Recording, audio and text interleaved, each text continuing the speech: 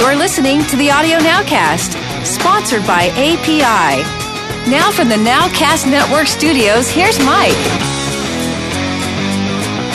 Hey, welcome to the Audio Nowcast. My name is Mike Rodriguez, and before we get going, let me introduce the guys. Over here, on my right, we've got the one and only Mr. Bobby Osinski. Hey, Mike. Hi, guys. Hey, Bobby. Next to him, we've got Mr. Scott Gershon. Hello, Mike. And across the table, we have Mr. Nick Peck. Hello, Mike. Hello, gentlemen. How are you? It's Nick? So good to see you again. It's good to see you, brother. Long time. I know. I missed the last 2 podcasts in a row. That's unheard of. In fact, it was unheard of. I had not missed a single episode since joining the panel, but life gets in the way sometimes while you're busy making other plans. Well, that's great. Yeah, but it is wonderful to be back with my friends and colleagues and to see you all here. I missed all of you and missed the podcast, so I'm delighted to be back. And right next to him, over here on my left, we've got the one and only, I've never missed a podcast, the Iron Man of the Audio Nowcasts, Mr. Rob Arbatier. Hello, everyone. And the smartest guy that I know. Seriously, by far. I don't know about that, but at least I'm here in person tonight. Not on Skype. Yeah, but you know what? You're here in person, but literally 2 minutes before we started recording, Rob has his notebook open and is like programming what looked like Egyptian hieroglyphics, to basically take over the world. It was just a little JavaScript to keep me occupied. JavaScript, hieroglyphics. That just means I'm way overextended and have no free time is what that means. Writing code during the drive. But you know what? It's good to see you, though. It's good to be here in person, see everybody. Yeah. I've been away for a while. You have been away. Actually, I've been away for 6 weeks.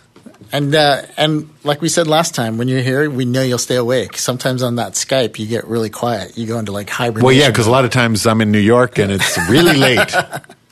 So it's nice to be here in person. Yeah. Well, we have a great show today. We got a lot to talk about. That's potpourri of things, but some things that are super really important. But before we start anything else, I just want to talk about something that's kind of fun that I noticed this morning on the way in. Do you guys have any rituals that you go through before you start working? Before you start a mix or before you start an edit? I actually have this ritual, and I just noticed it because I was thinking. It all started from when I was listening on sports radio about different rituals of different baseball players and what they do every single time they go up to bat and stuff like that, And I was thinking, do I have any rituals? And I was thinking, I do. There's certain things that I do, and depending on what I'm mixing or what I'm going into, I do certain things. It's like I listen to talk radio. I don't listen to anything but talk, whether it's sports talk or and then when I reach a certain point in LA on my drive in, I switch to music and I go music all the way into the studio because it gets me pumped and gets me going. And then when I come into the studio, I go really silent. I don't listen to any music and I just jump into, and I do that every single time. Every single time. So do you guys have any rituals that, like, what do you have, Bobby? Kind of mundane stuff, but it's actually important to me. First is the lighting in the room. I make sure that that's right. The temperature, I always make sure I have the temperature that's comfortable. Clothing, especially comfy comfy shoes, and a flannel shirt that I like because it just makes me comfortable. And then quiet. 10 minutes of quiet before I start as a reference point. And probably what I'll do is put on a couple of songs that I know are really good sounding. One from maybe Steely Dan, one from Fleetwood Mac, and then one that I've done in the past, so I have a reference point, and then I begin. Nice. How about you, Scott? You have any rituals that you go through before you start work? I sort of. I don't know. I mean, I'm kind of crazy because I have 2 hats. I have a business hat and a creative hat. So usually I'm in business mode at about 5:30 in the morning. I'm using my computer, sending out emails to everybody. Then I get in my car, do my drive. I'm on the phone to everybody. Then I get to work. And I like to try to get the business out of the way. So the morning part is the business side. Then I'd like to kind of go for lunch. I'm kind of weird when I design. When I mix, it's different, but when I design, I actually like to have music in the background. And it has nothing to do with listening to it. I hate to say it's like Pink Floyd. Right. Stuff that just kind of mellows me out. it starts clocking my creative mode, because silence for me is kind of deafening. Sure. So I don't particularly like a whole lot of silence. So when I start hearing it in the background, it kind of relaxes me a little bit. And then I just start in, and next thing I know, it's like 7, 8 o'clock at night, and I got to go home. Wow. Rob, how about you? Do you have any rituals before you start? Anything you... Well, one of my rituals is I wake up in a panic when I realize something's due that day. That's a good way to start. That's one of my rituals. I guess my main ritual is, and those of you who've seen my studio will understand this, I don't like ever having to patch a bunch of things during a session. I like to set up everything. Like I may have 50 synths going, but I like to have them all set up ahead of time, because once I get in the zone creatively, I like to sort of just sit in my chair and not have to move around or patch stuff, because it just takes you out of the process. Right. So I'm big on trying to set up this huge elaborate setup, but then just focus on the music or focus on the sound design or whatever it is, and not have to deal with all the technology. So I try to do all the technology stuff first, right, and then just focus on the creativity. And obviously there's times where you have to go back and forth a little bit. But yeah, I like to leave. It's why I have so many inputs on my Pro Tools. I like to have everything set up all the time and never have to just get up and patch stuff. Even for a VO session, you have like 200 things inputted. Well, you may need 100 synthesizers for a VO. You never know. The ARP 2500, that's absolutely perfect. You never know. Nick, how about you? Any rituals before you start working? Yeah, absolutely. For years, when I had my own place, I would burn incense, and I had colored lighting, which I really liked. It was just very relaxing and creativity inducing to have. You don't have to have anything fancy. You can literally go to Home Depot and get some red and green, blue lights and have them up, and it just sort of changes your whole perspective on things. These days, I don't, like Scott, I don't have that kind of luxury. I go back and forth between, going to meetings and meeting with people and talking about things and making decisions, and then realizing that I've got 45 minutes in my schedule to do a mix. Mm-hmm. And so I think at this point, it's much more of the creativity as a muscle thing, and I'm able to just sit down and just get to work doing what it is that I need to do. But there's no question in my mind that kind of multitasking and that kind of short attention span theater kind of stuff is nowhere near as good and nowhere near as fun as being able to really sit down and be able to have, 2 or 3 or 4 or 5 hours in the zone in the creative process. For sure, I miss that, and I know that I'll get back to that again. I know Brandon, because I've been up to his studio when he's been working. He burns incense and scented candles, and you walk in there and it's this best smelling little studio. But it definitely, you can tell when he's in work mode, because the candles burn in and the lights are low. So. See, and I'm deathly allergic to incense. So I would just be sitting there super creative and covered with hives. What I do though is I like depending on what I'm doing. Like if I'm not mixing a picture, let's say if I'm going to be doing some sound design or if I'm mixing music, I like having video play, even if it's. And I got way back when I used to work in the studio. They used to always have CNN running just to have something on the monitor going. And so I got into watching videos. So sometimes I'll watch video, but you know what I watch now? I got the best website. It's called tvnweather.com, and it's storm chasers that are live streaming where they're at. So you just see a giant storm, and I get addicted to that. I was like working in the studio the other day, and I just had that playing, and all of a sudden I looked over, and there's a little twister going. It's crazy. See, that's the laziest form of storm watching. You don't even have to get out of your chair. You don't. And there's like a dozen of these guys out and about. So, but it's just, I don't know, there's something about having. So you have a video going when you work? I have it on the side on my laptop. Wow. I always have TV on in the background. Rob can tell what happens when there's a TV in the room and I show up.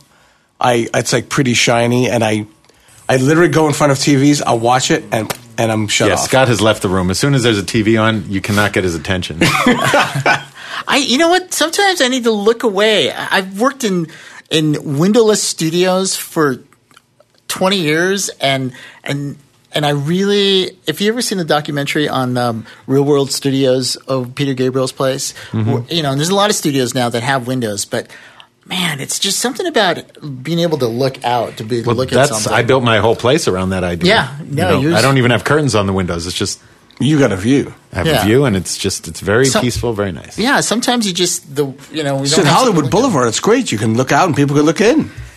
Yeah.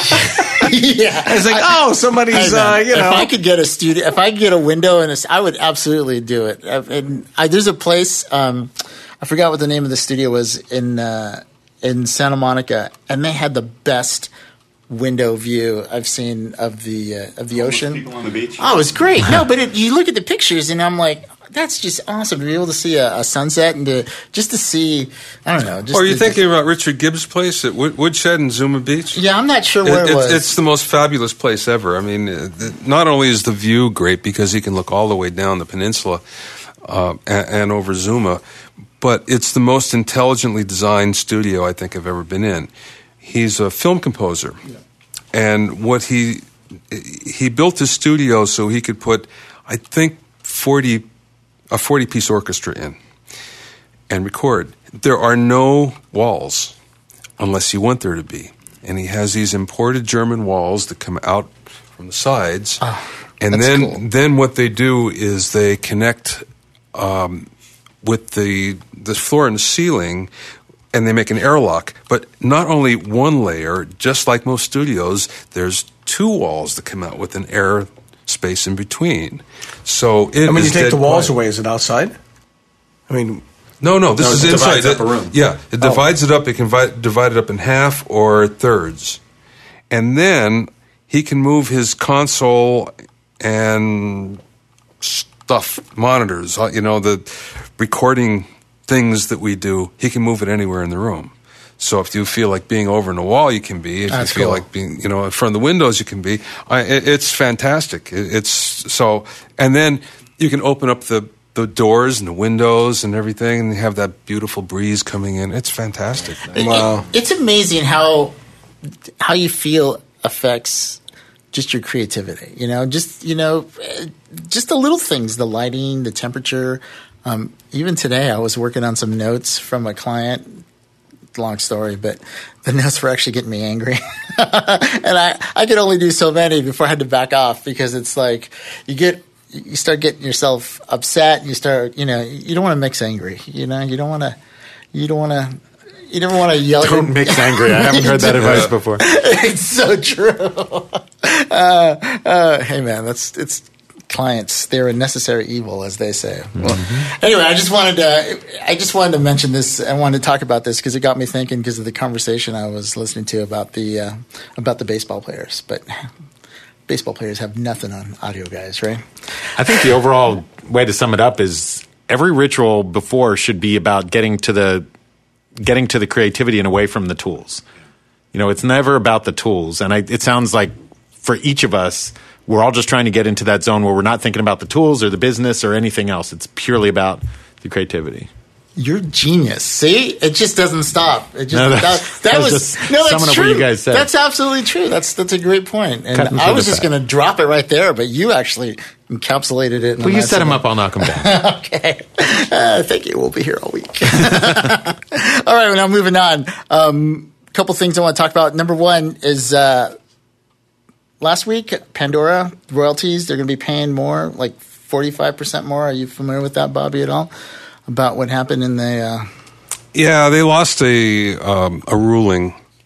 So now they're paying more, a lot more, in royalties. That being said, there's a back door. What Pandora has done is they bought a radio station in Idaho, I believe. So... when they buy the radio station, now they can actually pay less royalties because they're paying radio station level royalties. So now that's the next thing in contention. So yes, they're paying more temporarily, but we'll see what happens. So they can pay all their royalties based on what they would pay through this one little radio station? Yeah. And wow. Actually, they've been fighting that for a while, but they actually just won the ruling on that. Wow. So, and it's going to be appealed. They're back and forth in court, incessantly, all the time. That being said, again, what they pay is far less because they're non-interactive, they're radio-like. They pay a whole lot less than the Spotifys of the world who are interactive, meaning that you can select the songs that you want to hear. And, of course, their free tier, which most people have, is paying even less. So it's not like you're making tons of money off of Pandora, for lots and lots of plays.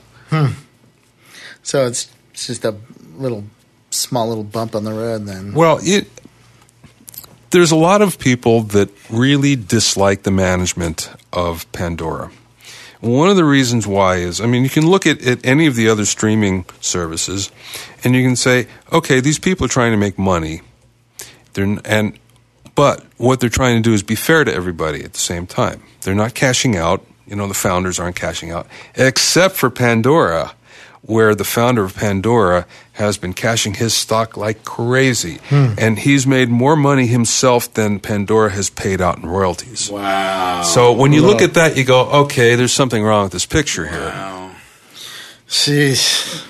That's just depressing. It really is. But, again, if you look at Daniel Ek over at Spotify, that's not been the case. And you look at RDO and just about anybody else, that's not the case at all. So, you have the good guys and the bad guys, the white hats and the black hats still. Wow. No, not much to say there. Moving on. Click. Hey, one thing I want to talk about, another thing I want to cover was, Bobby, you brought this up, the Dynamount Kickstarter. Yes. I thought this was very cool. It was on my production blog this morning, meaning when you're listening to this, it's probably about 3 weeks old. But what it is, it's a robotic arm that will allow you to change the mic positioning. And depending on the model that you buy, it can change it either left, right, up, down on a single axis, or it will rotate it, or you can actually have two microphones, which will both rotate and go in and out, up and down. That I think it's brilliant from the standpoint that just about everybody is a single-man operation anymore in their home studios. And the one thing that you can't do efficiently is mic placement. You can go out there and kind of look at it. You go back and you listen in the control room on your headphones, whatever it might be, and you think, oh, that's not right, and you go running back out. And it's really inefficient, takes a lot of time. This is brilliant because from your iPhone or from your computer, it's an app, a separate app that you use. You could move the microphone remotely and also store presets. Yeah. So it's pretty fantastic, I think. Now, it's in Kickstarter, right. So this isn't a product yet. But that being said, it looks like they're actually going to meet their goal because I think they're really close to it. And by the time you hear this, it'll be over. No, they're actually over it. Oh, they're over now? Yeah, they're like 7,000 over their 30,000 goal. So 30,000 isn't all that much to launch a product, so it makes me wonder about it. Yeah, that scares me. That's not much. They've underfunded themselves. Well, hopefully they still have 16 days, so hopefully they'll get enough money. It's a great idea. The whole concept of moving microphones, there's a whole generation that doesn't know what it was like to actually have an engineer behind the console where you're having your seconds move the microphones as you're listening to the guitar player so that you can know, what tone you want. Or in a snare drum or overheads. Exactly. I mean, it's tons of different. A lot of times you see this at schools, you see them get in there, they set it up, okay, let's go. And they don't realize that, you can still move your mics even after you set them up to get whatever tone that you're going to get, especially on guitar cabinets. Guitar cabinets, the tone can change radically, wherever you place that 57, if you want a little more bite and then you go out towards the end of the cone and stuff like that. So that's what's cool about this is it brings a little bit back to the craft of placing microphones. Well, as they say, you can't effectively place a microphone by sight. You could start at a certain point that you're familiar with, but then it's a crapshoot because every song is different, every arrangement is different, every player is different, you can go on down the line. Every musician is different, every instrument is different, the microphone is different. So you can start in one place, but chances are it's not going to end up there. mic placement. It's just so important. It really is. I mean, where you place even the piano. I mean, people have been trying to find the perfect place to mic a piano forever. I mean, you see all kinds of different ways of doing it with the lid open, with the lid closed. Do you put 2? Do you put 3? Do you use the soundbar? I mean, microphones, well, Stevie, how many different ways did he go through micing his piano? Yeah, but you know what this reminds me of? Because Gary O, who's been my partner for a really long time, has engineered and mixed, most of Stevie's great stuff. And I learned so much about mic placement from watching Gary work because it's just, he's amazing at it, but it's so simple what he does. He puts his ear where the mic is going to be. You'd be amazed how many engineers don't do that. It's like if you're miking an acoustic guitar, well, step one is put your ear where you think you're going to put the mic and see what it sounds like. Yeah. It's at least the starting point. There's several ways. One way is to cup your ear that you're listening, and that gives you the feel of a directional microphone, and you only use one ear. For stereo, you do the same thing. For an Omni, then you'd take the cup away. So in other words, you have your hand cupped along your ear, and that gives you an idea of what the directional microphone would be. Right. It at least gives you a starting point. Yeah. No, you can always adjust it, but there's some common sense that goes into that isn't that common unless someone teaches it to you. What's your favorite way of micing a piano? We've done all kinds of different ways, but usually what ends up working is just 2 good mics in an X pattern. Any particular place on the piano itself? No, it's based on the song, whether we're trying to accentuate a bigger, roomier sound or more low end of the piano, more high end on the piano. And the piano type. And the piano itself, yeah. A lot of, Stevie's the one who I've seen the most pianos mic'd for, and his pianos are all really bright. Yeah. So they're bright even without trying. So a lot of times you'd accentuate the low end because it would still have plenty of top. What does he use? Out of curiosity. Yamaha? You mean piano-wise? Yeah, piano-wise. Mostly Yamahas. Yeah. Mostly Yamahas. He has Bosendorfer and Fazioli and other stuff. C7, C9s? Mm-hmm. Yeah. C7s, mostly. C7. There was, I remember going with Mick to...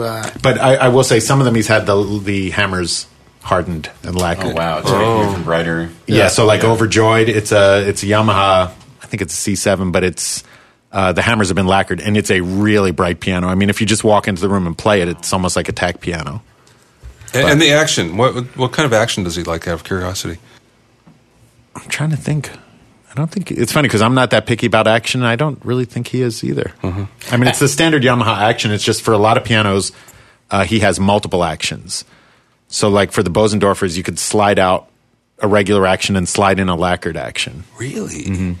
Yeah, I used to change the action on the pianos frequently, and it's a pain in the butt. Wow. It's not... you just take out some screws and the whole thing comes out, but you have multiple actions for the same piano. Wow. I remember going with Mick to Stevie's warehouse and seeing... It just looked like a graveyard of miking techniques for pianos because you see all these different bars and different mechanical setups that at one time it was everybody was trying to get him to a lot of them were for some were for the studio and some were for the road, which would be totally different.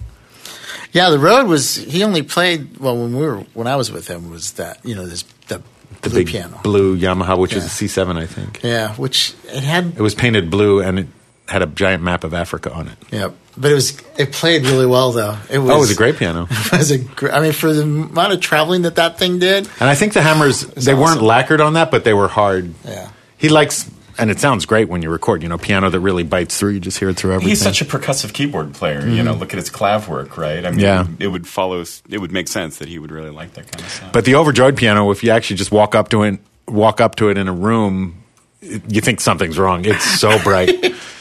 But records great. I bet that was the trick on the famous Trident piano. When it Trident Studios in London that was so bright, that was on Beatle records and Bowie records and Elton John, all the early Elton John things, and people forever were trying to get that sound, thinking it was the miking technique and it was the piano the whole time. And I bet it was that they had I'm sure they had the hammers hardened. Yeah. Well, when I went to Ben Folds' studio last year, I think it was, he has a tack piano where they tacked all the hammers and stuff, and it's sharp and. But it cuts. All that. Oh, yeah. Cuts for everything. EQ can't give you certain kinds of immediacy or even brightness. I mean, Well, the transient, it's just Yeah. not there on a regular piano, and on these pianos, it's like a spike. It just smacks you. Yep. But anyhow, getting back to the original point was on this Dynamount. It looks pretty cool, and I hope they do well. They seem a little low on the funds, Well, but the we'll other see. thing is the price is not inexpensive. The cheapest one is going to retail for $399, and that's the one that's just a single axis of movement, it's either left, right, or up, down. And if you want two axes. Exodus, XYZ. love. Yeah, okay. If you want two of those things, then it's $499. If you want two mics, single access, it's $599, and two mics with multiple accesses, it's $699. So that's retail, so it'll probably be less than that, but it's still not. Well, you can get an intern to move a mic for $0.99. Yeah. So Yeah. that's the other option. What's interesting is I wonder how much noise this makes, because I think you could do some really cool stuff moving the mic at the same time as you're recording. There's Oh, as long as you don't hear. Exactly, that's the whole thing.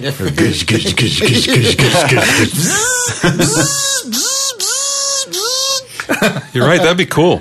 It'd be a cool effect.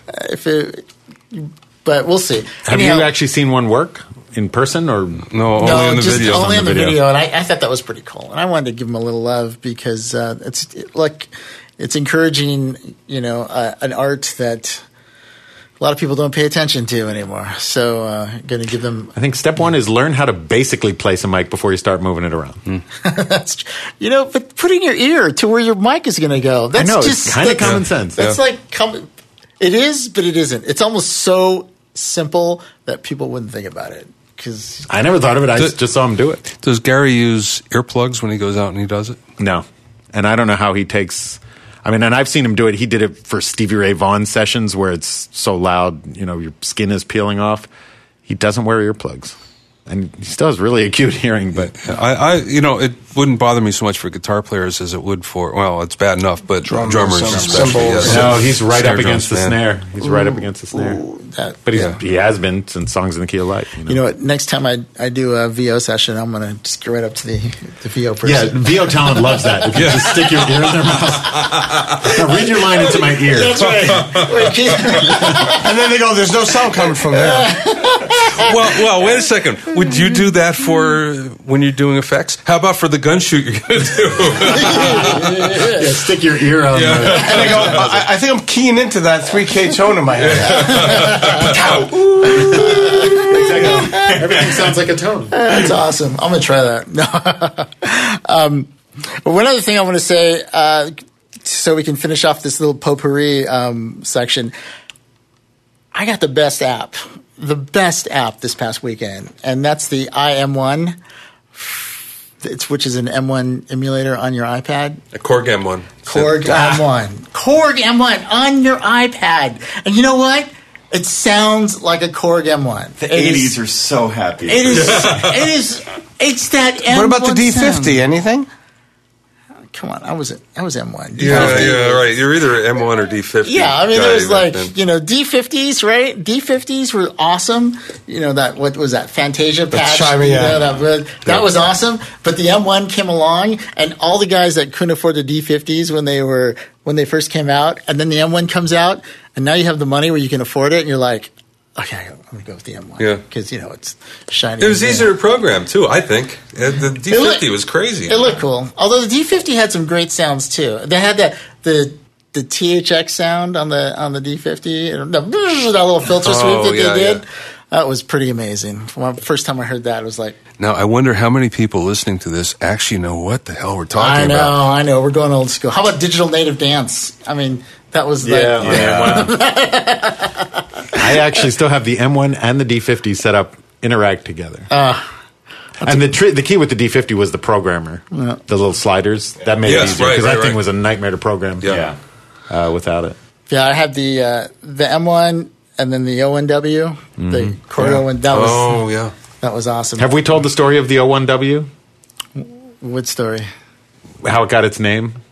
No. Which we don't know if it's folklore or true, but I think it's true. What is it? Well, the M1 had been a really successful synth, and the synth after it was supposed to be the M10, and they put the label on upside down.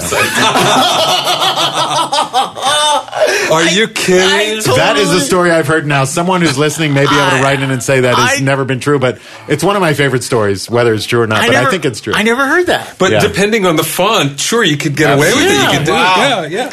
And that's how the M10 became the O1W. That's awesome. I hope it's true. I do too. I've heard it for 25 years. I hope it's true. The Korg, when they did that, they did the M1, O1W, and the Wave Station. Those were solid, I've still got my Wave Station. I got my Wave Station. That was this is solid pillar synths, and then they went We know out who to was behind the Wave Station, or was hugely involved with the Wave Station. Who? I know. Dave Smith. Was he really? Was he really? Mm-hmm. Was that from the Prophet VS? Mm-hmm. Dave Smith from Sequential Circuits. From Sequential Circuits. Yeah. And now back also, to being Sequential Circuits. And also one of the fathers of MIDI. Of MIDI, yeah. See, no wonder I like that synth so much. I didn't know that. That's awesome. That is, man, the Wave Station was... Speaking of which, has anybody tried his new stuff? Because I hear it's fabulous. Yeah. Dave Smith Instruments. Oh, it's great. Their instruments, his synthesizers are awesome. They're yeah, great. the new, Prophet 6? Yep. That he showed at NAMM is spectacular. Is it? Really good. Yeah, that's they are awesome. they primarily have digital oscillators, and I can't remember whether they have analog filters or digital filters, but whatever it is, they still sound great. They don't feel digital at all, even though any knobs that you're turning are definitely, you're turning something digitally, which is then making a voltage change somewhere if it's an analog thing rather than a direct change. But they're wonderful, and they're remarkable, and they sound great, and they are affordable. Compared to, you remember how much a Prophet 5 or a Prophet 10 was? Yeah.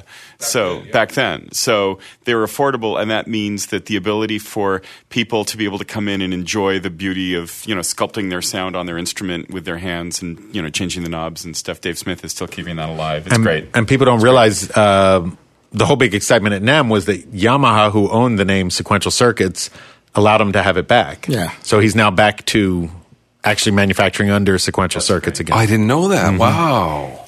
It was pretty much a gesture of goodwill. Just Yamaha had bought the name and never really did anything with it, and just said it should go back to the rightful founder. Amazing. Yeah. That's really cool. That's awesome. I didn't know that about the Wave Station. That's pretty cool because that's one of my favorite synths of all time. So that's pretty awesome. The first time the Vector, they'll affect the little joystick and you do the little Vector mixing and stuff. That's just... Well, at the next NAMM show, you can give Dave a big hug and just freak him out. Like unexplained hug.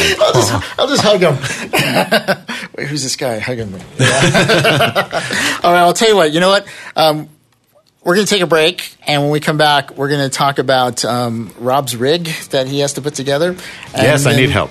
And then we're also going to talk about a little segment. It's going to be really great. It's going to be on levels and layering. So we'll see you on the other side. You're listening to the Audio Nowcast, sponsored by API and Westwave Audio. Have a question for the panel? Would you like to be a guest on the Audio Nowcast and live in the LA area? Email us at audio@nowcastnetwork.com.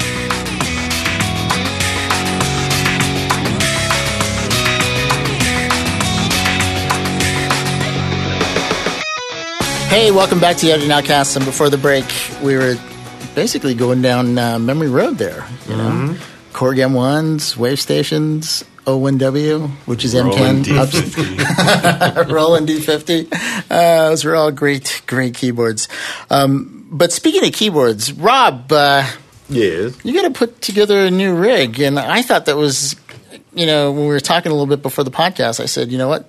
Quiet, let's talk about this on the air because that's actually a pretty Yeah, we always talk about all kinds of things when we're not recording, and then you hit record, and it's like, well, there's nothing left to talk about. But yeah, I need to put together a new kind of writing setup, and I'm pretty sure, like my previous ones, that I'm going to do it in Cubase. Right. Although it's going to be a new computer starting from scratch, so I'm sort of open to any ideas. And it's going to be for a client that we won't say names, but are unique in the...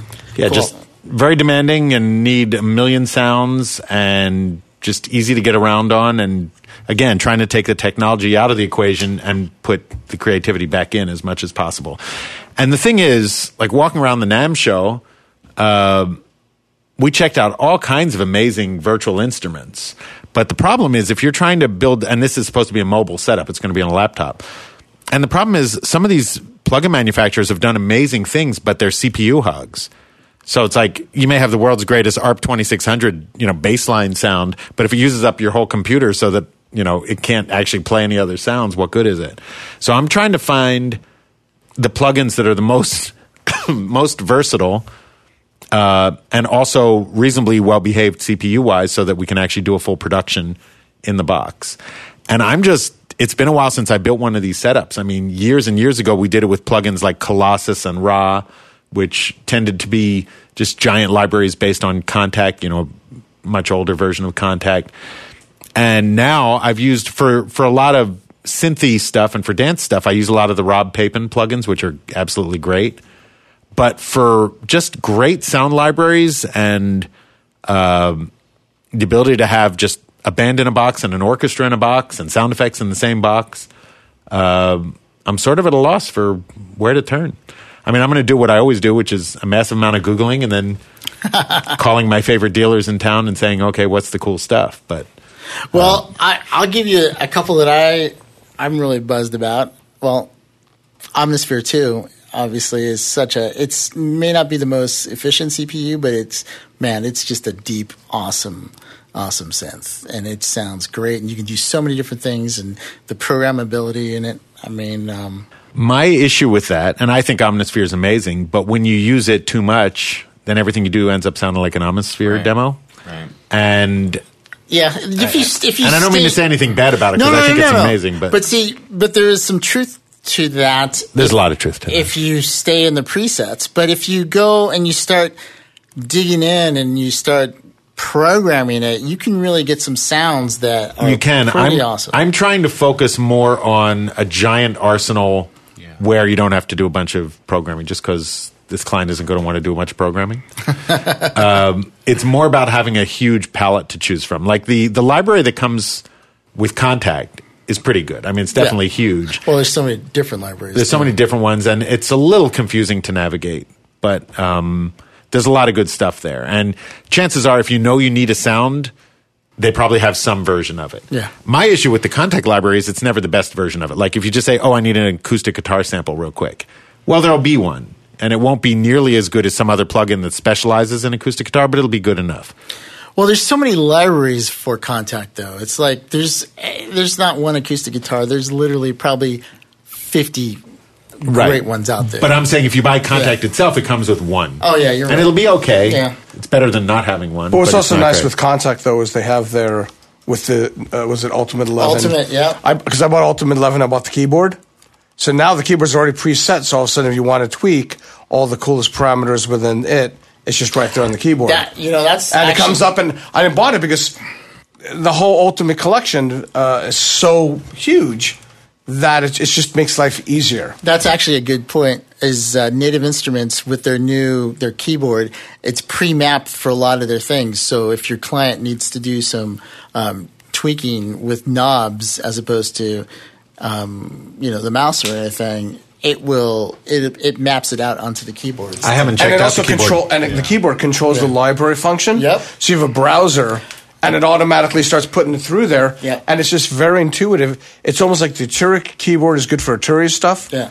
And the Native Instruments keyboard is good for their Native Instruments stuff. Yeah. Is it a good keyboard? Yeah. I haven't actually seen it. Action's really nice. It's very, very... It's synthy. No, it's not sluggish. No. I mean, what I like about it's got some nice bounce to it. Yeah, I said synthy. It's synthy. It's not weighted. Yeah, but it feels good. I actually played it, and Is it a 61 key or whatever you want? Yeah, they have a couple different versions of them, of the different keys. I'll check it out because that I have not checked out. It's weird that they don't go to the NAMM show. And it's also nice is that they got key mapping, where if all of a sudden if you're using for key switching or something like that, it's color-coded. So when you look at the program, it tells you exactly what you want to see at that point, so you know. I will say, I use the machine hardware from Native Instruments, and it's amazing. So I would have always poo-pooed their hardware before, but they did machine really well. So my guess is they did this pretty well. Yeah, too. it's kind of intuitive like that. I'll tell you, another synth you should check out, and I think it's a Kontakt engine too, is Signal by Output. That is phenomenal. It's this Pulse engine, and it just does a lot of really cool things. That's probably the next thing I'm going to buy. I haven't actually got it. I saw the demo, and I think at the Rev. Oh, But it's for synthy stuff, or it's for real stuff? It's Very cinematic. yeah, but it just does some really Really weird interesting stuff. stuff. It just does a lot of. It just sounds unique to what it is, and it does a lot of great sounds. That's all I can say. Is it does some sounds. So if you want anything, a little bit of new, and a little bit of old, and a little bit of real, and a little bit of I don't know not. if it's as much poppy, which could be, but for film scores, trailers, stuff like that, it's just totally tricked out. You know, the other thing I would recommend, if the issue is that you want access to a lot of stuff, but you're obviously fighting computer bandwidth issues, what about using Vienna Symphonic Library VE Pro as a system to be able to set up different banks of things that you can turn on and off? We've actually played with that in the past, and that is cool. It's just that I think for these purposes, just using Cubase as the VST host is going to be good enough. I mean, the other thing we've experimented with in the past when CPU was an issue was the Muse receptor. Yeah. Because that sort of gives you a nice unified interface for a whole bunch of plugins. Yeah. I'm just trying, because this is a brand new computer, new everything, I'm trying to get away from the receptor and just make everything in the box. Do they want orchestral sounds, or is it No. primarily... Are you using Trash Can? No, it's going to be a MacBook Pro. No, this has to be a portable setup, and Portable. no, it's not really orchestral. I mean, maybe some R&B strings every now and then. Are you going to go with solid state drives compared to? Oh, definitely. Definitely. Well, good luck. Keep us posted on your system for your client, which we can't say, but Which shall remain nameless, but we shall remain super nameless. But I think people could probably figure it out. But we'll be super nameless. yeah, super nameless.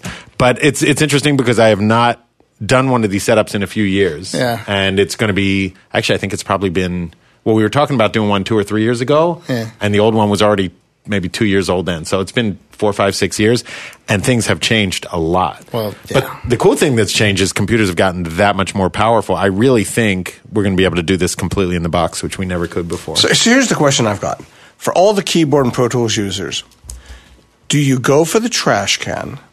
Do you go for the i7 like iMac with Thunderbolt? Do you, because the minis don't? There's no i7 minis, I don't Right. believe. Do you go with the laptop, i7, or do you, I mean, what do you find as flexible and powerful enough? I'm in hell right now, just so you know, on Trash Can, Yosemite, Pro Tools. Yeah, that's way too buggy. I'm in hell right now. So I will I'm tell you. on an 8-core Yosemite, and Yeah. I totally get it. I'm right there with you. It's like Yosemite, it's like we got to get Steve Jobs back. Just somebody, If I resurrect could the roll guy. back to Tiger, I would. I'm telling you, MacBook Pro, Yeah. i7 is the way to go, and you can always hook it to a big screen when you're home. But That's what I have, but I also have an iMac. With what, i7. 32 gigs of RAM? Or 64? some have 16 and some have 32. I have 32. I also have an i7, iMac, which is my main Pro Tools computer. And everybody says that they're having problems, and I haven't had a single one so far. Did you upgrade your Yosemite, or did it come with it? Came with it. Have no choice but to use Yosemite. And I know people Because that I've heard people that have upgraded have had problems, but when you do a native install, Nope. It's a total native install. And using Pro Tools 11? And there's nothing on it besides Pro Tools, and it's crashing. Yeah, we talked about this on the last podcast. Is it crashing because of Pro Tools or crashing because of Yosemite? Yummy. Or does it matter? It doesn't. 'Cause you have no choice because but to here's- use both. You know what? But it's interesting you said that, because when I was having to troubleshoot this thing, I was thinking the same thing. I was thinking, okay, is this the OS crashing it, or is this Pro Tools crashing?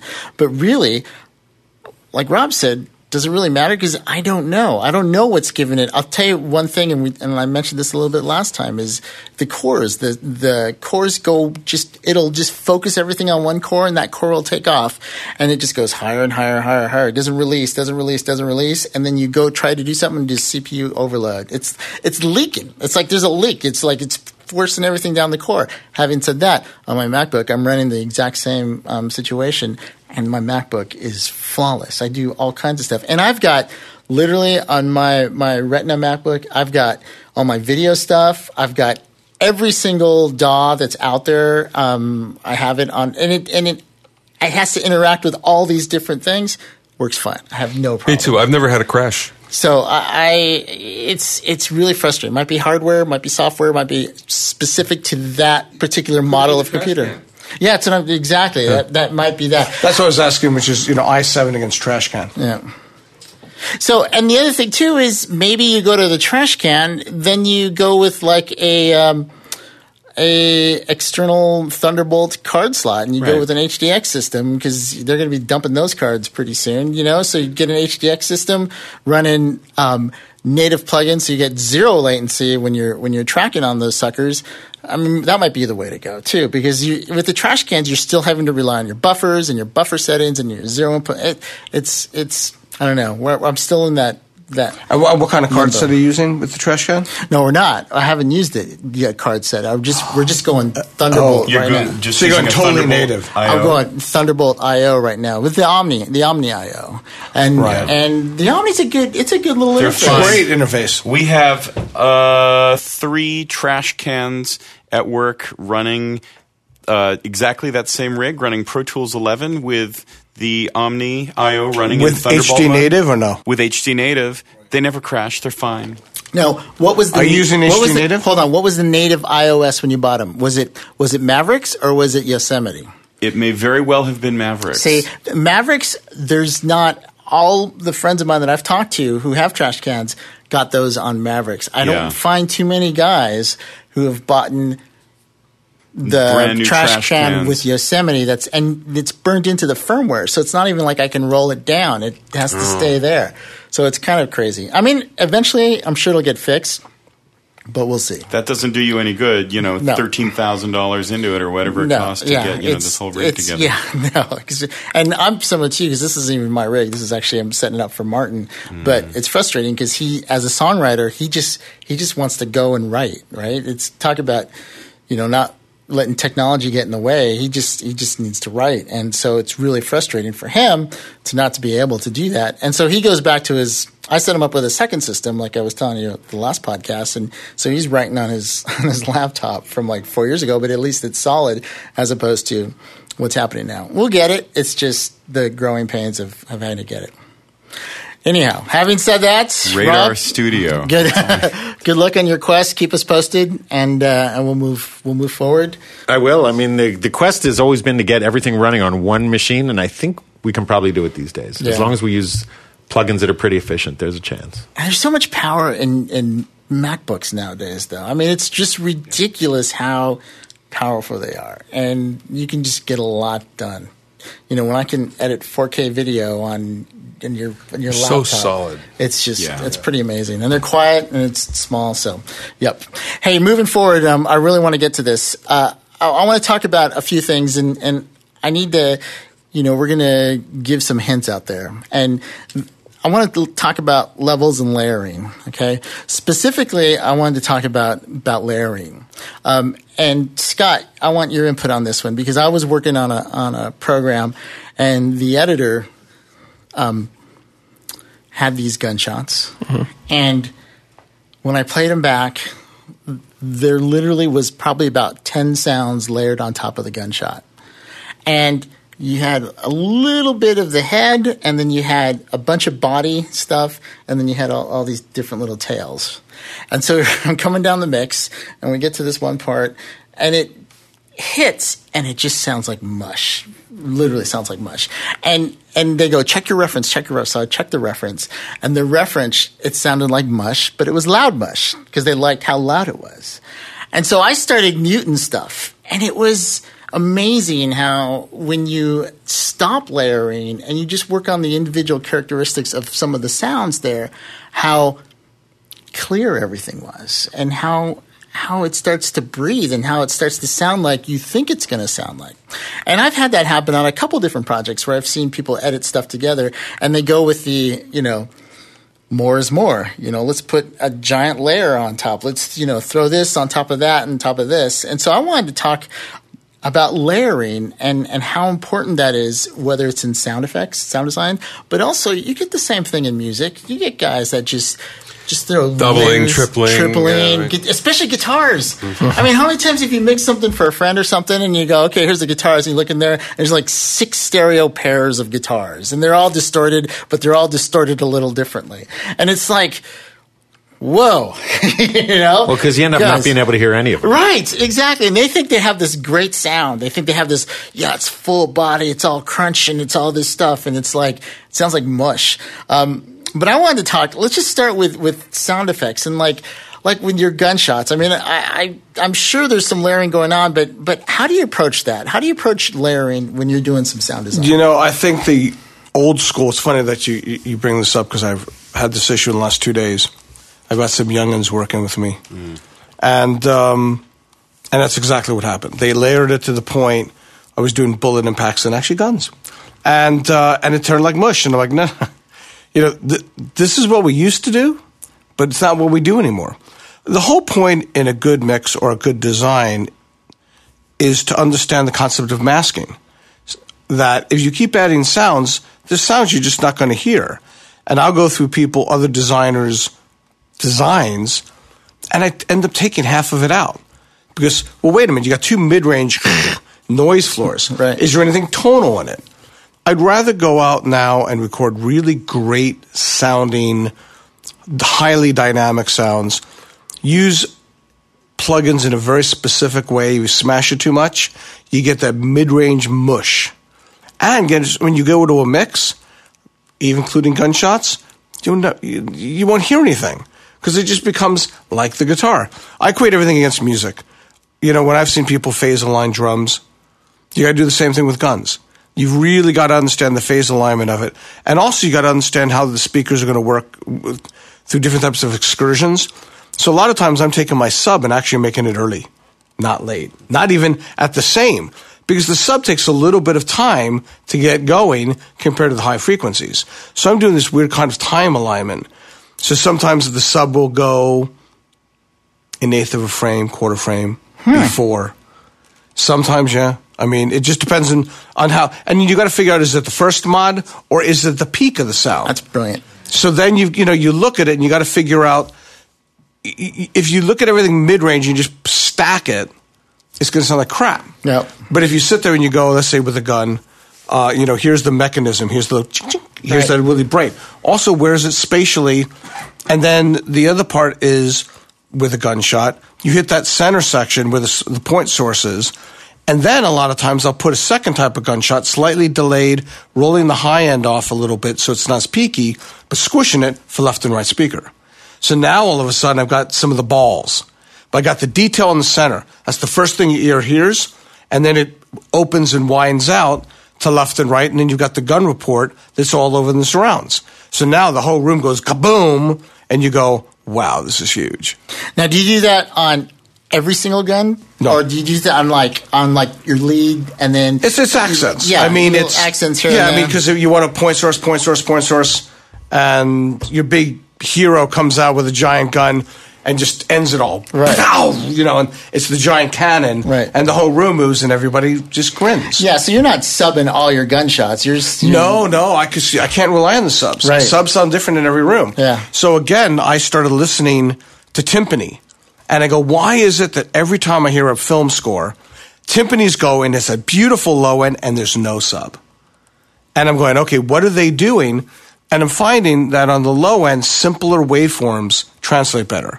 If you put complex waves on big woofers, I find they don't translate correctly.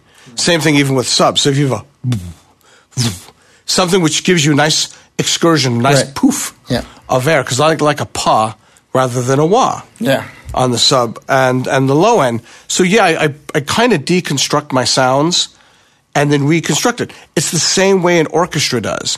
When a whole orchestra hits a chord, it's not the same frequency and the same timbre. Right. And when it goes, it all plays beautifully.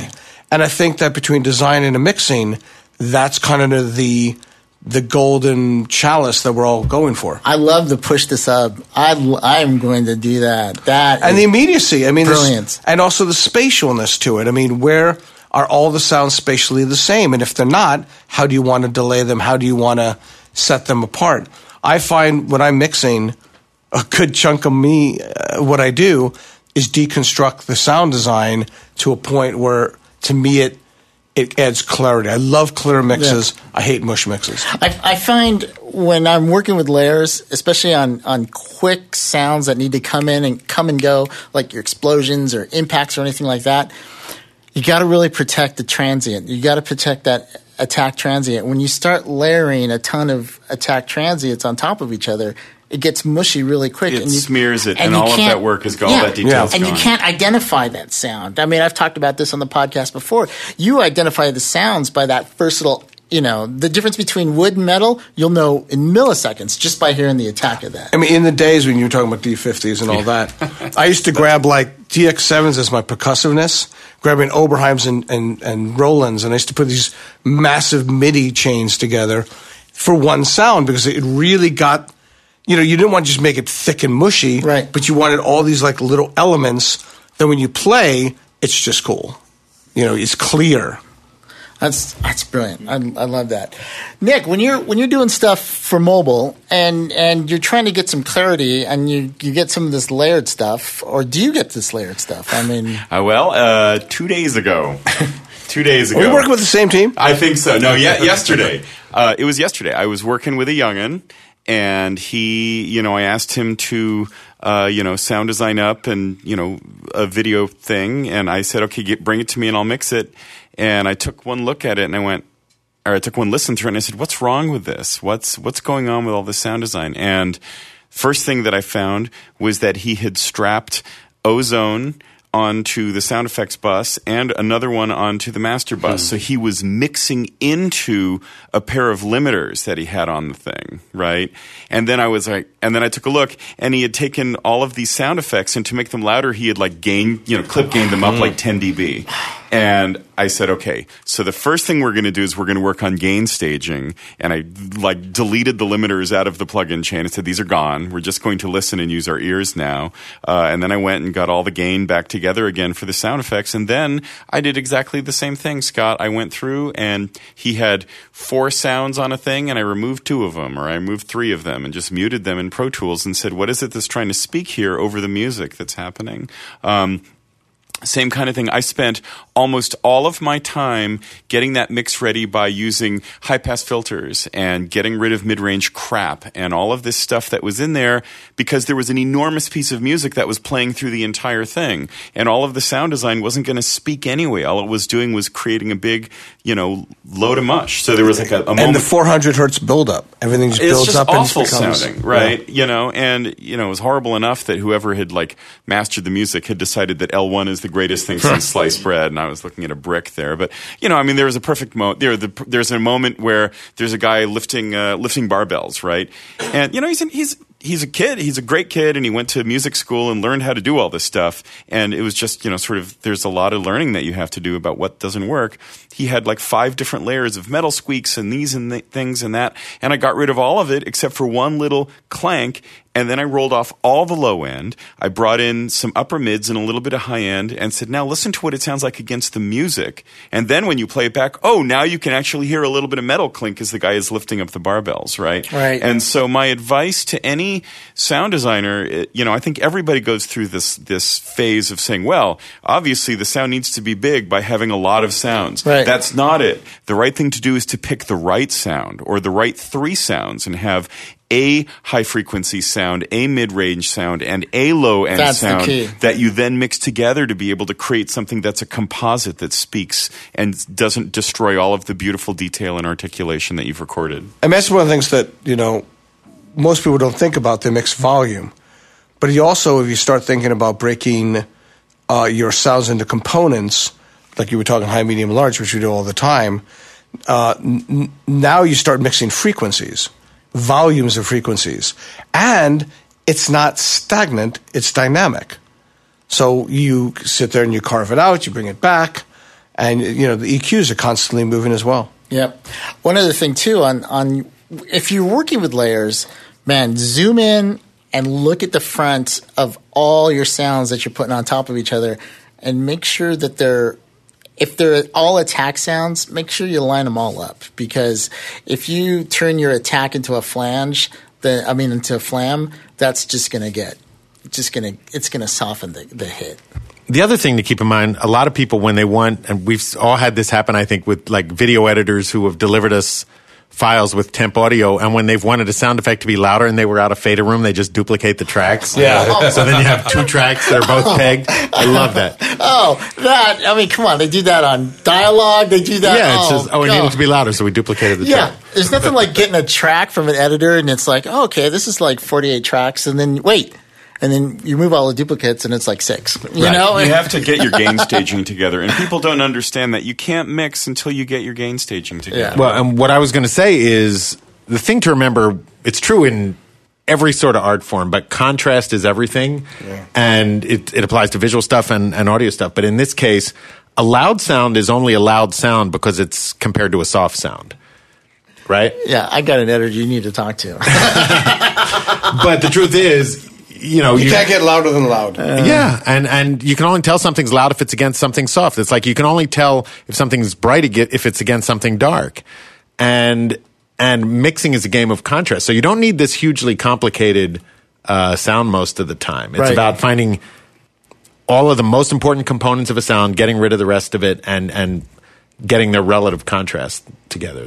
A big problem is, and it doesn't matter whether it's music or effects, I think, is that sometimes people listen, they solo up just what they're working on, and they build that one thing to make it sound great, but then it doesn't fit with the track. Yeah, because no one's ever going to hear it that way. Yeah, context is everything. I think context is everything. I think, don't be sloppy editor, is line stuff up, and really you think of it as like energy, and you have this palette, and you can only mix so many colors before it all turns into gray, right? And it's the exact same thing with audio. You can only put so many sounds and so many frequencies before it's all going to turn to mush. And that's the thing a lot of people, especially younger people, mix wrong.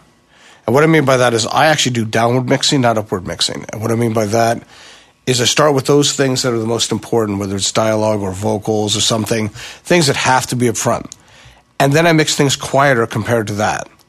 So whether it's like guns, what in that scene or that section of that has to be really heard and understood. Then you bring that up, you make it sound good, and then you start bringing things behind it. And you start carving things out that are cluttering that up. Most people, like you were saying, mix louder. Why can't I get it bigger? You're never going to get bigger. You're going to go quieter. A perfect example of that is live sound, where I think there's a whole generation of mixers, live sound mixers, who've learned the wrong way. Now, the way I was taught, which is exactly what you're saying, what's the quietest thing on stage? Well, it's the vocals.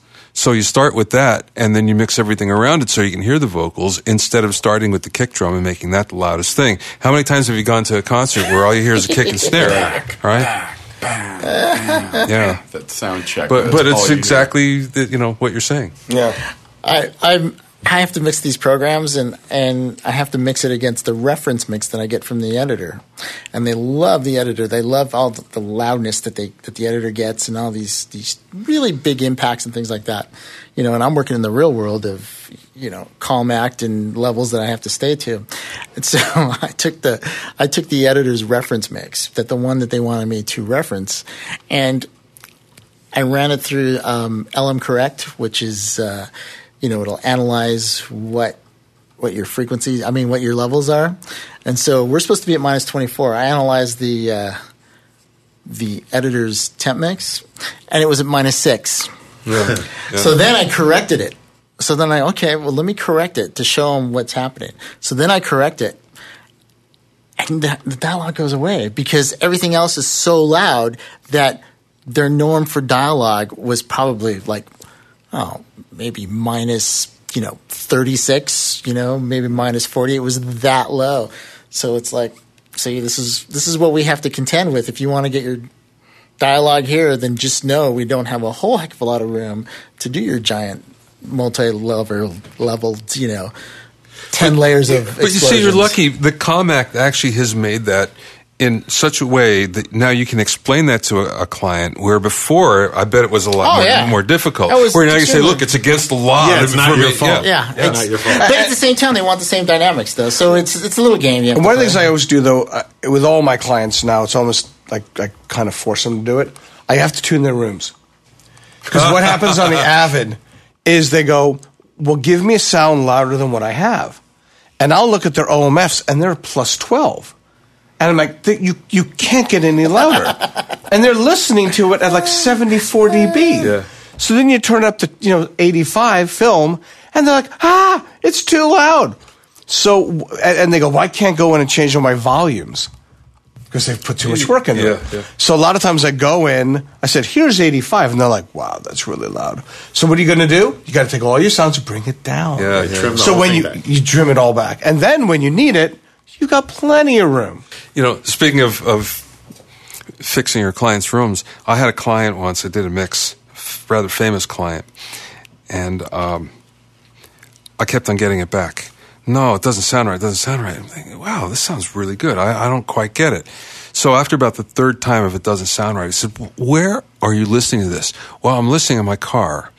Okay, can I go listen to your car? And I get in the car and I find out that one speaker, the whole one side, is barely working, and it's all like this, is all distorted. It's like, well, here's your problem. You see, come and listen to in my car or in my room. You know? So again, it's the client's reference point. And what I'm finding kind of crazy now, and this is just as recently, especially internationally, not just nationally, I'll send client sounds, and they go, I really like the sounds. I said, thank you. They're not quite enough low end. So I'm going, oh, okay. So we said maybe goose up the low end, like, yeah, it's okay. Any more you can give me? And I'm like, really? Okay. So after a while, I should have asked this the first time. What you listening to this on?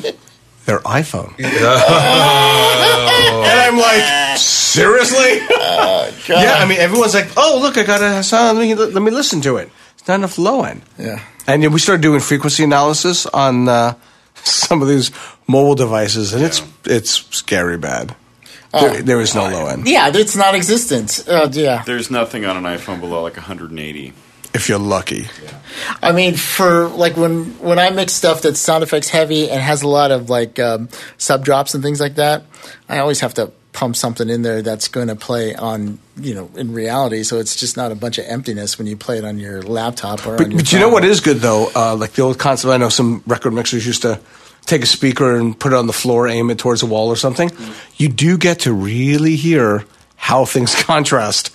And you're like, wow, go in the hall and listen. Yeah, you go. That's kind of sticking out a little bit, Let me tuck that in. We always listen from outside the room. Yeah, sure. Yeah. Or dim, like I always dim my speakers. I'll do a pass of everything, just listen it down, minus 20 dB, and just to get it down there, just so you can see what pops and what's not popping. Is anyone using Auratones or Auratone-like speakers? I have an Avantone on my desk, and the Omni has got a button that you can use to be able to switch speakers, and so I hit constantly going back and forth. I have Auratones. You do have real Auratones? I have original Auratones, and they're so old that the drivers are separating, the cones are separating, and I got to find new drivers for them. But well, see, you can't because they don't exist anymore. Right. Dave Hampton, engineer for Herbie Hancock and I'm trying to think who else. Prince. He actually built a boutique Auratone knockoff, a replacement. It's called Reftone. Huh.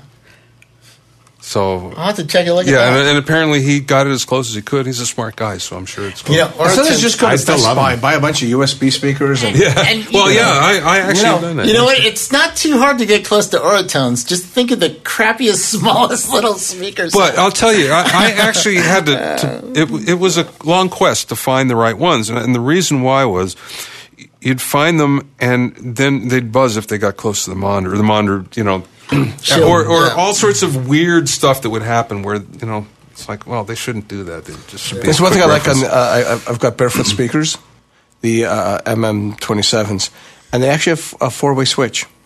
That one is the Barefoot sound, the other one is the hi-fi, which is great because it's a little smiley face, and it slightly defocuses it. So all those sounds, I'd say it sounds a little bit like JBL. Then it goes down to an NS10 and an Auratone. Oh, come on. Oh, absolutely. And they're doing it a combination of DSP, but also turning off drivers. Wow. They actually shut them off. That is awesome. And a friend of mine has Auratones, and I said, so how does it compare? And he's like, scary good. No I mean, kidding. the fidelity's up there, but frequency range, no, that's all you're going to get. So I can switch it down and go, well, okay, I lose all that. I have Auratones powered by Crown 250, and that's like the classic. Talking about old school, that's geez. like the classic setup. But I've mixed on that setup. I had it at this studio where I'm at now, but I also had the exact same setup at the other studio that I had, and they're cool.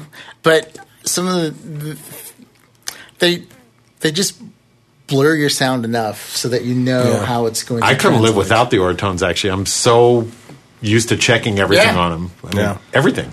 I have to find new drivers for mine. I mean, I don't know where I'm going to find them. I'm going to have to find somebody getting rid of some. Well, check out Reftone and see if maybe they'll be a fit. That's a good idea. I got to still have the Auratone label sitting there, though. yeah. And a friend of mine turned my interesting trick is your old like MacBook laptop that you don't use anymore. Yeah, right, The right. old ones all had line ins. Yeah. So you just take it line use into that it, to and then you listen. just kind of listen to it. Yeah.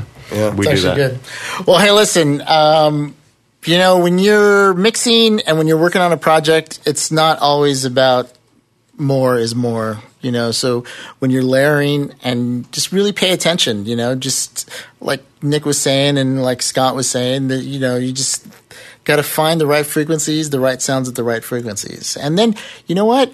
If you have sounds and you want to make it bigger, it's not always about laying another sound on it. Sometimes a little subtractive EQ will do just as good of a job. So really listen to what you're trying to accomplish. And I also think I'm just one more add to that, and that's as an arranger of a composition is kind of like a sound designer and trying to figure out what instruments are happening, and that's when you hear like great orchestral arrangements that have air, and everything has their place rather than just stacking it all in there. Motown. All right. Well, hey, listen, if you have any comments or questions, you can reach us at audio@nowcastnetwork.com. That's audio@nowcastnetwork.com. This has been a fun show. I will say this has been we've covered a lot of things, but it's been really good. And I've learned some great stuff from Scott. I always learn good stuff from you guys. You guys are awesome. Speaking of awesome, Rob, see, like that? Oh, what a segue. Like that segue. Are you working on anything cool? Well, I'm happy to report I am working on a lot of things, but one of the things I'm most excited about is the Mrs. second single called You Told Me is making its way up the radio charts. Nice. And it's actually now in the top 40 on both FMQB and BDS, the two biggest Wow. radio tracking charts. So, we've got a top 40 hit that I produced. Look at you. Cool. Wow. And we can always say we were there when it was No, just... I'd rather you not say Okay. that. And the other thing is, You Told Me we're actually releasing the new music video this week, or by the time you hear this, 2 weeks ago, as Bobby was saying. But we have a new music video coming for You Told Me that you'll be able to see at themisses.com and on YouTube. And it's all pretty cool. And the other cool thing about it is You Told Me is getting enough attention now that a lot of people are discovering Enough, which was the first single. And Enough never really had a radio campaign behind it. We may do one later in the year, but Enough is starting to really pick up just by people discovering it in the wild. And Enough has that mirror video, which if you haven't seen, it's a very emotional, cool video that the band did. But so Enough is sort of gearing up again because You Told Me is doing so well. So things for the Misses are starting to hop. Nice. Awesome. Nick, how about you? Working on a bunch of things, writing music at Disney as always, writing some music for some other projects as well that I can't talk about. And the other thing that I'm doing is recording a book on, eventually on MP3 for a website that I'm doing. And it's a lot of fun. Takes a long time to narrate and edit a 250-page book. I don't, the VO artists that can do that kind of stuff, the people that do, books on CD for Audible, that's quite a job. But it's a lot of fun, and it's been a wonderful and really interesting learning experience for me. Wow. Well, good for you. Can't wait till it's done. You can tell us all about it. I will. Scott, how about you? I got nothing. I can talk about, unfortunately. I'm in this weird mode. I'm in, I think I'll just stop there. Scott's working on, and he's also doing a little bit of And he's going to end the year with, just like Rob's designing a system for it. Okay. Bobby. Well, I'm heading to the University of South Carolina tomorrow. Hey, wait, really quick. You just came back from Alaska, didn't you? I just came back from Alaska, yeah. How was that? Well, the day before I went to Alaska, I was in Vancouver, and I spoke at, I'm trying to think of the school. God, they'll kill me for this. Vancouver Film School? No. VFS? University of Vancouver. Nimbus. It's called Nimbus, and it was the most fantastic school I think I've ever seen, the way it was put together. Bob Ezrin is one of the partners that put it together. He did it specifically to make really great assistants because there was a dearth of them. But that being said, this school was fabulous in so many ways. Anyway, I spoke there, and I went to Alaska on a little cruise, and I also spoke at a little thing in Juneau while I was there. Wow. Yeah, so it was Juneau. cool. Yeah. That's cool. That's awesome. Yeah, and all I can say is if you've never been to Alaska, you want to go there because at least once in your life you have to visit it. It's fantastic. That's cool. So anyway, tomorrow I'm heading to the University of South Carolina. I'm a mentor in the Savvy Business Program. It's a music business program, and mostly I think for classical-oriented musicians. But I'll let you know when I come back. So Yeah. It's 5 days. That's a long time. That's great. And still working on 101 mixing tricks, and there's going to be a lot more mixing tricks pretty soon, and as well as another online course that I'm doing, and then getting ready to hit the studio for another album project that I'm producing. Wow. Yeah, a lot going on. So you're not working on anything either, just like Scott. Right? Yeah. How about you, Mike? I'm just mixing a lot of stuff for Fox and for FX. Just still in the animation mode. Going to be that way for about another 3 weeks. That's Then animation forwards. domination. That's Golden the Insatiable. Just I just saw that last night. Yeah, that was good. Yeah, did the sound design and mix for that, Yeah, it was and then great. Doing Lucas Brothers and Major Lazer and Stone Quackers and Axe Cop. A bunch of they're all fun. All of them are fun, but it's just a lot of work, and it's a lot of work now. It's like turnarounds are so quick, so it's kind of stressful, but it's fun. Anytime you get to go to work and work in audio, you can't complain.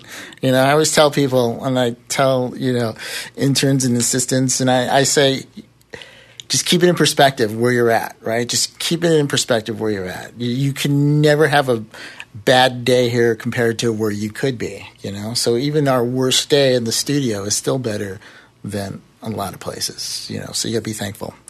But yeah, it's fun. I'm enjoying that, and we'll see what happens. Trying to plan a vacation, maybe to Alaska. So we'll see how that goes. Anyhow, if you have any comments or questions, you can reach us at audio@nowcastnetwork.com. That's audio@nowcastnetwork.com. And I want to thank really quick Christy McConville, who is actually here in person. She was the intern from last year. And she's back, and she's manning the board right now. All right, Christy. All right.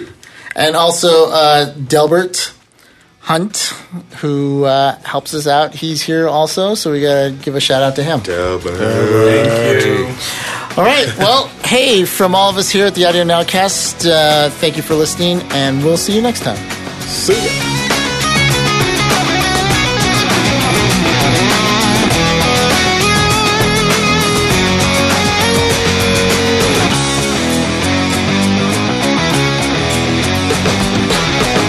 For listening to the Audio Nowcast, sponsored by API and Westwave Audio. The Audio Nowcast is hosted by Mike Rodriguez and uses Apex's 230 Master Channel voice processor. Thanks for listening. We'll see you next time.